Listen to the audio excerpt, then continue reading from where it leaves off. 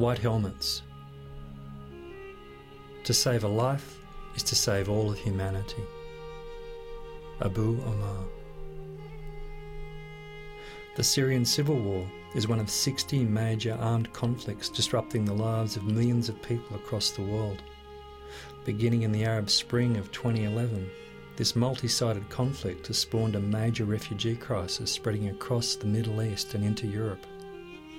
So far, an estimated 400,000 people have died in the war, and dozens of massacres and chemical attacks perpetrated against combatants and unarmed civilians have caused untold suffering and deaths. The United Nations has launched many peace initiatives to end the conflict, but the fighting continues. Beginning in 2012, groups of civilians from affected towns and cities started responding to one devastating impact of the carnage: people buried beneath the rubble of buildings that are destroyed by bombings and airstrikes. Officially known as Syria Civil Defence, but best known as the White Helmets, their main activities are to provide urban search and rescue, medical evacuation, and essential services like reconnecting electricity, providing safety information to children, and securing buildings. They have no connection to any political, military, or religious group, and their mission is to provide humanitarian aid to anyone in need. Since their humble beginnings, the White Helmets have grown to number more than 3,000 volunteers, including 140 women, operating from 111 local civil defence centres across the war-torn country.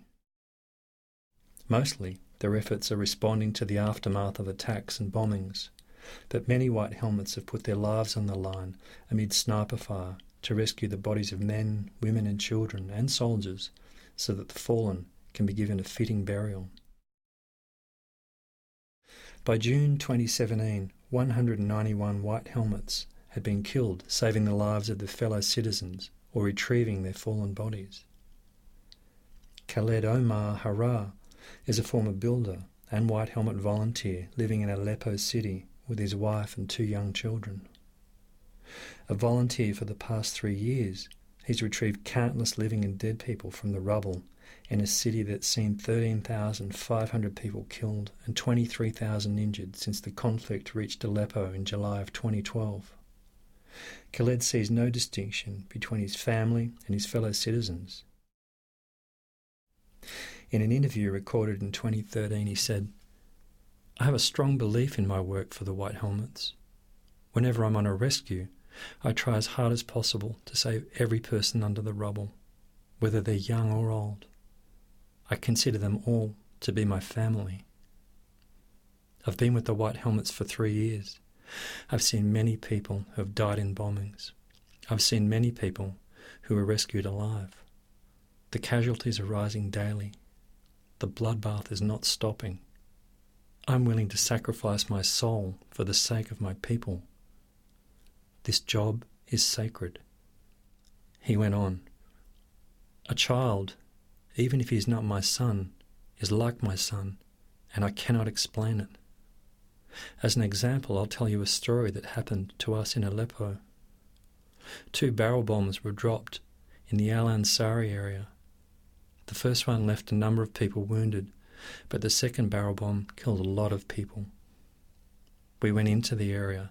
It was like a small village made of 10 houses, and all the buildings had been levelled to the ground. On that day our work was very hard, and we worked for about 16 hours.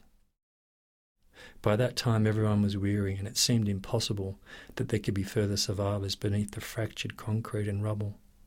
And then Khaled heard a cry. A baby's cry. I thought I was being delusional because I was so tired," he said in a media report. "I asked my friend, 'Will you listen? Put your ear here and try to hear. I think I hear a baby's voice.' He said, 'Yes, it is.' This gave us renewed strength to continue the work. It gave us hope that some people were still alive. After 16 hours under the rubble, a baby less than a month old, still alive, under the dust, under the ceiling that had fallen on him. We called him Miracle Baby. The baby was 1 week old, and at that time my son, Abdul Hamid was almost 2 weeks old. I don't know how it came to my mind, but I imagined that this was my son, and I started to cry. I couldn't hold it in, and all my colleagues started to cry. Khalid's white helmet colleague, Abu Ammar, was with him when the baby, named Mahmoud, was rescued. He expressed the same sentiment that people needing rescue required no qualification. He said, "Any human being, no matter who they are or which side they are on, if they need our help, it's our duty to save them. Every morning I wake up and do this because it's my duty, my humanitarian duty." In the White Helmets we have a motto: to save a life is to save all of humanity. Consider this for a moment, that saving the life of an individual is to save all humanity. In its most profound and literal sense, this means that when I dissolve the boundary of otherness I hold between myself and another, I understand that I am my brother, my sister, and all humanity.